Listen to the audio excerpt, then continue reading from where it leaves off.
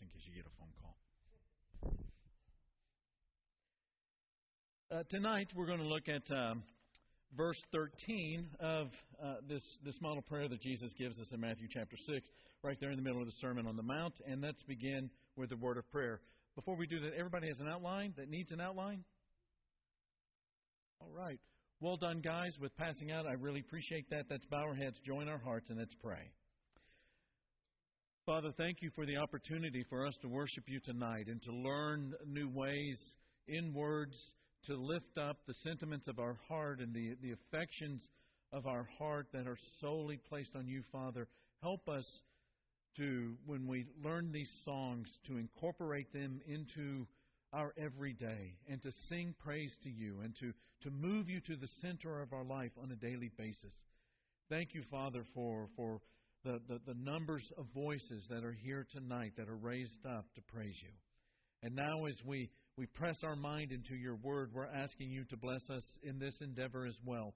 For we seek to go into this community, into our families, into our workplaces and our schools and our neighborhoods, wherever we go, the shopping places, the marketplace, as your disciples, Father. And we want to be prepared in our thinking and in our actions and our reactions, Father, to anything that we face, to bring glory to you and to show what it means to have you as our most precious treasure in this life. Thank you for all of these things that we have in Christ, and we pray it in His name. Amen. I began this morning with a reference to a movie. I want to do so again tonight. There was a movie that was released a few years ago with the interesting title, Devil. It's about a young man by the name of Tony who comes face to face with the devil in an elevator that is stuck in a high-rise in Toronto, Canada. The reason that the devil comes is because Tony is guilty of a horrible crime and sin. Many years earlier, Tony was speeding along a country road while he was intoxicated. As he reaches down to grab another beer in the floor of his car, he slams into the side of a car, injuring both a young woman and her son. But instead of facing the music for his crime and for his sin, instead of trying to save the mother and her son, Tony steps on the accelerator of his car. He speeds away from the scene, leaving them to die in the dark. He is never found. He is never discovered. His crime is never revealed until he is face to face with the devil in that elevator. And Tony, obviously, has failed all of these little tests all the way up to the big tests. And because of that, 2 people die in the dark because he failed the big test.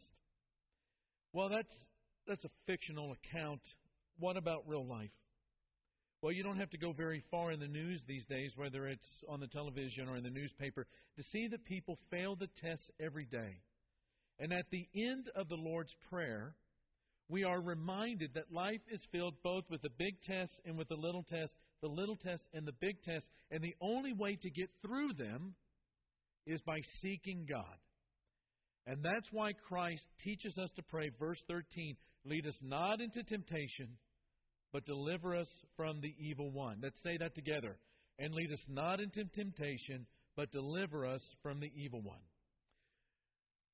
As we step back from this verse just for a second, one of the things that's really important to understand and to see in the Sermon on the Mount is that this Sermon on the Mount is not about how you become a Christian, but it's how you live as a disciple of Jesus. And as a disciple, you acknowledge that you will go into these tests. And at the heart of this prayer, lead us not into temptation, but deliver us from the evil one. At the heart of this prayer is that we will enter into the teeth of these tests and not be chewed up. Therefore, this part of the prayer is about deliverance. It is deliver me. It is deliver us. Now, before we go on, I think we need to deal with a question about what is being said here. It's a question that comes up every time I teach the Lord's Prayer or teach the Sermon on the Mount. Jesus in this prayer says something very, very curious. It's not something that we're real familiar with in terms of our own everyday English usage. Jesus says we pray, lead us not into temptation, but deliver us from evil. Why should we pray for God not to lead us into temptation? Isn't that a given? I mean, He is the Christ. Isn't it a given that He will not lead us into temptation? And doesn't, in a sense, that contradict what James, the brother of Jesus, writes in that general epistle, 1 chapter 13 verse, when tempted, no one should say, God is tempting me. For God cannot be tempted by evil, nor does He tempt anyone. Well, my theory on this is that Jesus is simply employing a rhetorical device known as litotes, L-I-T-O-T-S. And what litotes does, or is it emphasizes, litotes emphasizes something by negating the contrary. Let me say that again, we'll get our mind around it. Litotes is something that is emphasized by negating the contrary. I'll give you a couple of examples. We use it every day, even though we're not real familiar with this terminology. We do it all the time. Not a few means what? Many. She's not hard to look at means what? She's pretty. She's attractive. In John chapter 6, verse 37, we have sort of another example of litotes being used by Jesus to emphasize something, to really underscore something. He says, all that the Father gives me will come to me, and whoever comes to me, I will never drive away. The point that Jesus is underscoring is the fact that He will certainly receive all those who come to Him. So lead us not into temptation is another way of saying deliver us from evil, but in a dramatic way that underscores that it's not you, but God who delivers you. There's a very famous commentator, one of my favorite commentators. I have lots of his commentaries on the New Testament. Here is what a fellow by the name of D.A. Carson writes about this particular passage. He says, this petition is a hefty reminder that just as we ought consciously to depend on God for physical sustenance, give us this day our daily bread, right? So also we ought to sense our dependence on Him for moral triumph and spiritual victory. End of quote. Over and over and over again, and you know this as well as I do, over and over again, the Bible stresses this fact, that God is the ultimate deliverer. God is the ultimate deliverer. Now, think for a moment about the nature of a test. A test is either going to bring out what's best in you, or a test is going to bring out what is worst in you. I've told you this story before, but I'll tell it again. Some years ago, I was in graduate school, had one of the toughest and most demanding teachers in my life. He's an Old Testament teacher, very brilliant, but he had grown up on a farm in Iowa, which meant that he was a very methodical, old-school kind of a professor. And the very first exam he gave was a bear. It was obvious that most of the class was unprepared by the comments, and it was a really, really large class. Everybody was friends with everyone else, and it was a loud, boisterous class, but totally unprepared for the level of study and academics that this guy was going to offer. So on the day that he handed out that first graded test, everybody was in the class talking and cutting up, and class was loud. It soon dawned on me that as he handed the test back, the class was getting quieter and quieter and quieter. And then it dawned on me again, something else, that he's one of these professors that hands out the test, the lowest grade first, going all the way to the highest grade, and everyone else in between. And so the class was getting quieter and quieter, which was a bad thing. But I'd not been handed my test, which was a good thing. Finally, he had 2 tests left in his hand and started walking towards me. I'm thinking that I may have gotten the highest grade in the class, but it was not to be, as he handed my test back to me, which said C+. And then he handed the highest grade, which was a B-, to the guy that sat behind me. I think he copied me. By this time, the class was deathly quiet. I mean, you could hear a pin drop. This boisterous, loud fellowship that was going on in class as Dr. Smith is handing out this test. It just gets quiet and quiet and quiet. And finally, all the tests are out, and you can hear a pin drop. And he walks to the front of the class, and he says, "Gentlemen, this is not Sunday school. Master of divinity implies mastery of the text." And then he started the day's lecture. And we were sufficiently humbled. Now, the reason I tell you that is a test can bring out the best in you by showing your progress or showing the headway that you've made because of diligence and because of study and because of hard work and a certain kind of an ethic. And these tests can be wonderful in moving you along in your studies. Or the test can be more about what you don't have or what you don't possess. And you think that you've made a lot of progress, say in real life, in our everyday life. You think that you've made a lot of progress in the test that is the area of anger. But really, the only reason that you believe that is because, you haven't been around people for a while.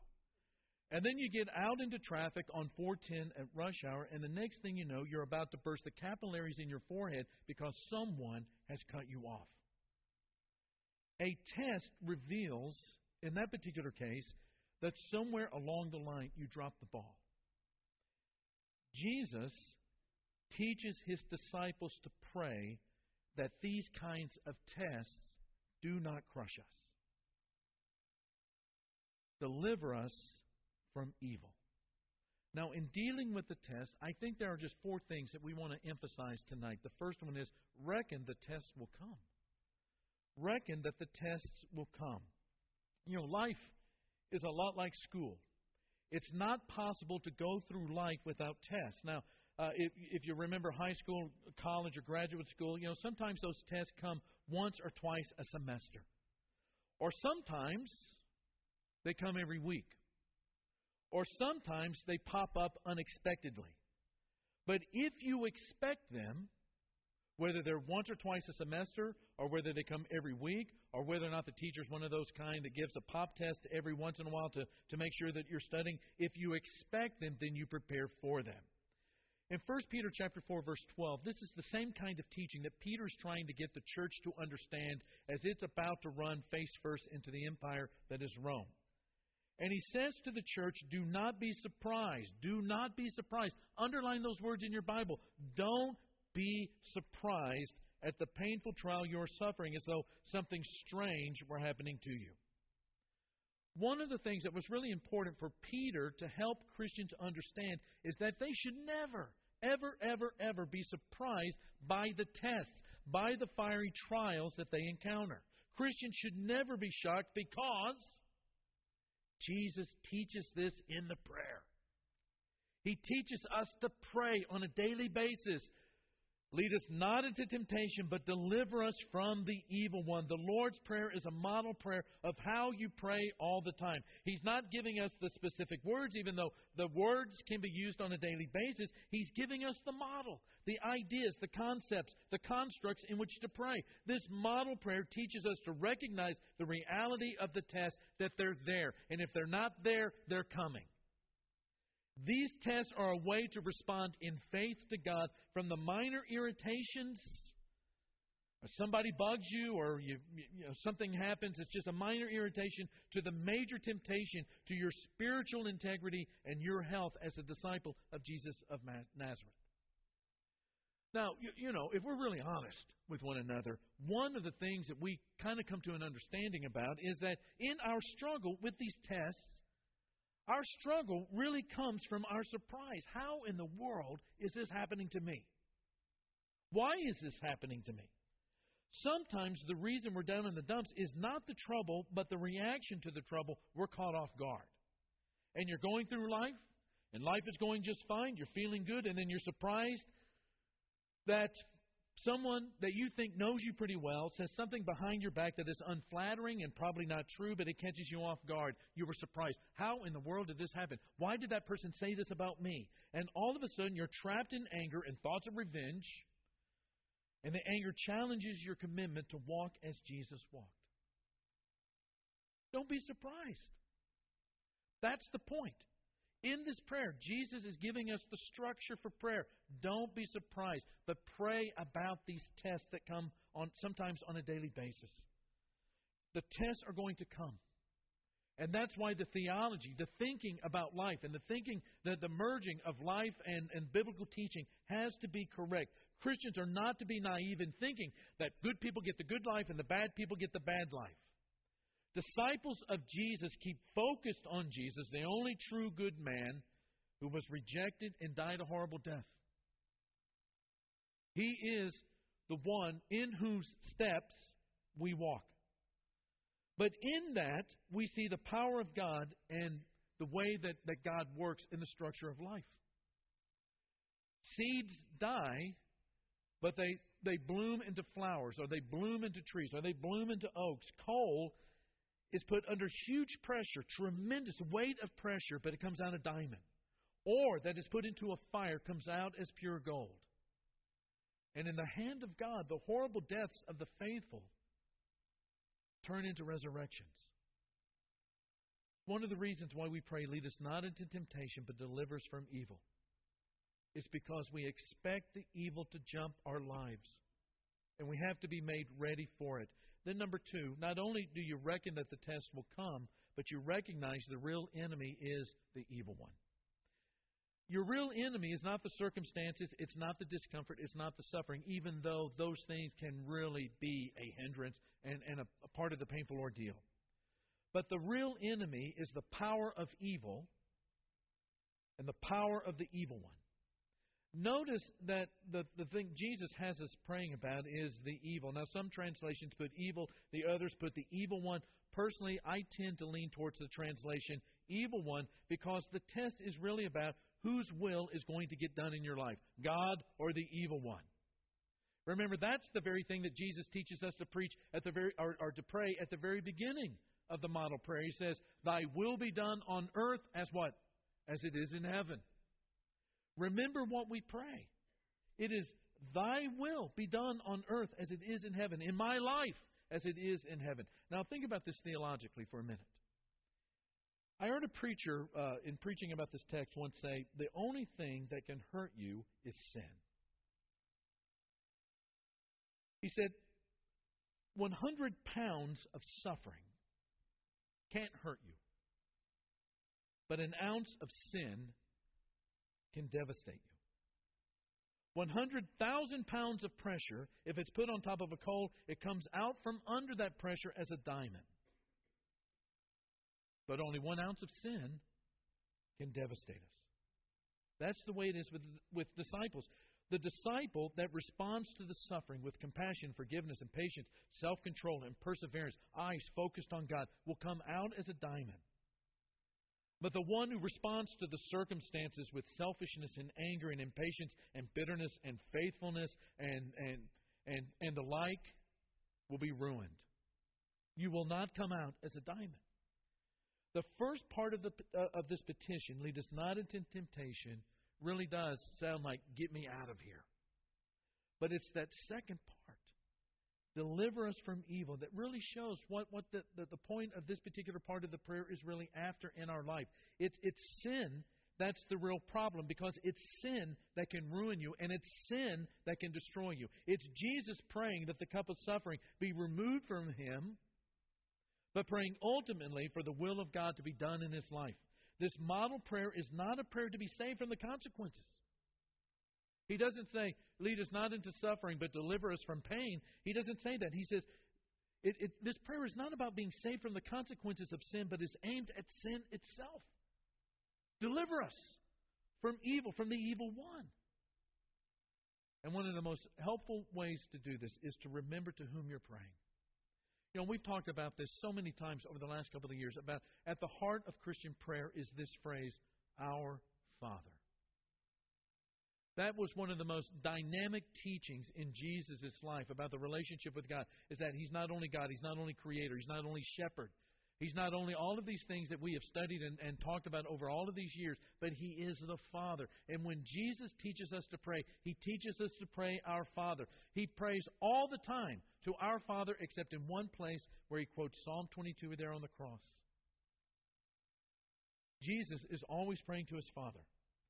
And when you pray this particular petition about evil, being delivered from it, not falling headlong into it, remember that you pray it to your Father who is in heaven. It's Our Father, those two words, that modifies every petition in this model prayer. And that's how you process it. A Christian is someone who knows that they've been adopted by by the Father who is in heaven. And fathers, good fathers, know that part of the core work as a father is to transform this little baby, this little child, into a member of his family who accepts and represents the father's values and principles. The father gives this little baby a name and a character, and he protects that baby, and he endows that baby and that child and that young adolescent with the skills and the knowledge and the moral strength and the power to do what is right. And a Christian knows that he is loved by God the Father as much as he loves his only begotten Son. And if Jesus' cross turns into a resurrection, then I know as a fellow son of God the Father that the same is true for me.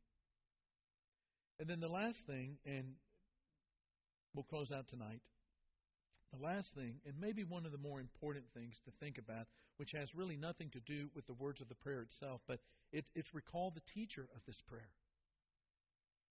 To think very carefully and deeply about who it is that's teaching us to pray this way. Who is it that teaches us, lead us not into temptation, but deliver us from evil? It is Jesus. And right before Jesus teaches this prayer, he's at the beginning of his ministry. He's just been through 40 days in the wilderness where he comes face to face with the evil one. And Jesus, during that end of the 40 days of fasting there as he's beginning his ministry, he's tempted 3 times to not trust God, to flee the suffering, and to focus on getting relief from the immediate circumstances. Turn these stones into bread. But Jesus says, God will deliver me by delivering me from evil. And the angels come and strengthen him. And then, right at the end of his ministry, Jesus is tempted to seek relief from the agony of the cross, to get away from the suffering, to evade the cross, to step over the abyss. And he even prays for the cup to be removed from him, but he prays for God's will to be done in his life. Thy will be done on earth as it is in heaven. He prays, not my will, but yours. And at the end, an angel comes and strengthens him.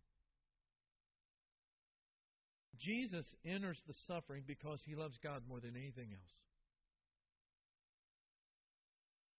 Jesus prays for the will of God to be done in his life because he loves the Father more than anything else. Jesus suffers the way that he suffers and experiences the brutality and the cruelty the way that he experiences it because he loves his Father more than anything else.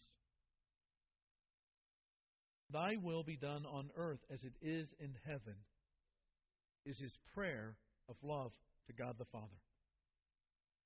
And the act of love is rewarded with an act of love, a resurrection to eternal life. And so as we leave this place tonight and we go into the workplace and into our families and our neighborhoods and the marketplace and wherever we encounter people and encounter circumstances in this fallen world, and we run into the test, whether they're big or little, one of the things that prepares us every day is prayer. And the way that Jesus teaches us to pray is to remember that this is a fallen world and that God is the ultimate deliverer. And that when we pray, one of the parts of that prayer is not just to ask God for the things that we need every day. That's a rightful part of that prayer life. And to recognize him as God the Father is the right thing to do. But every prayer that we utter up every day that recognizes God the Father and that he sustains us physically is also that he sustains us spiritually. And a part of our daily prayer is, lead us not into temptation, but deliver us from evil.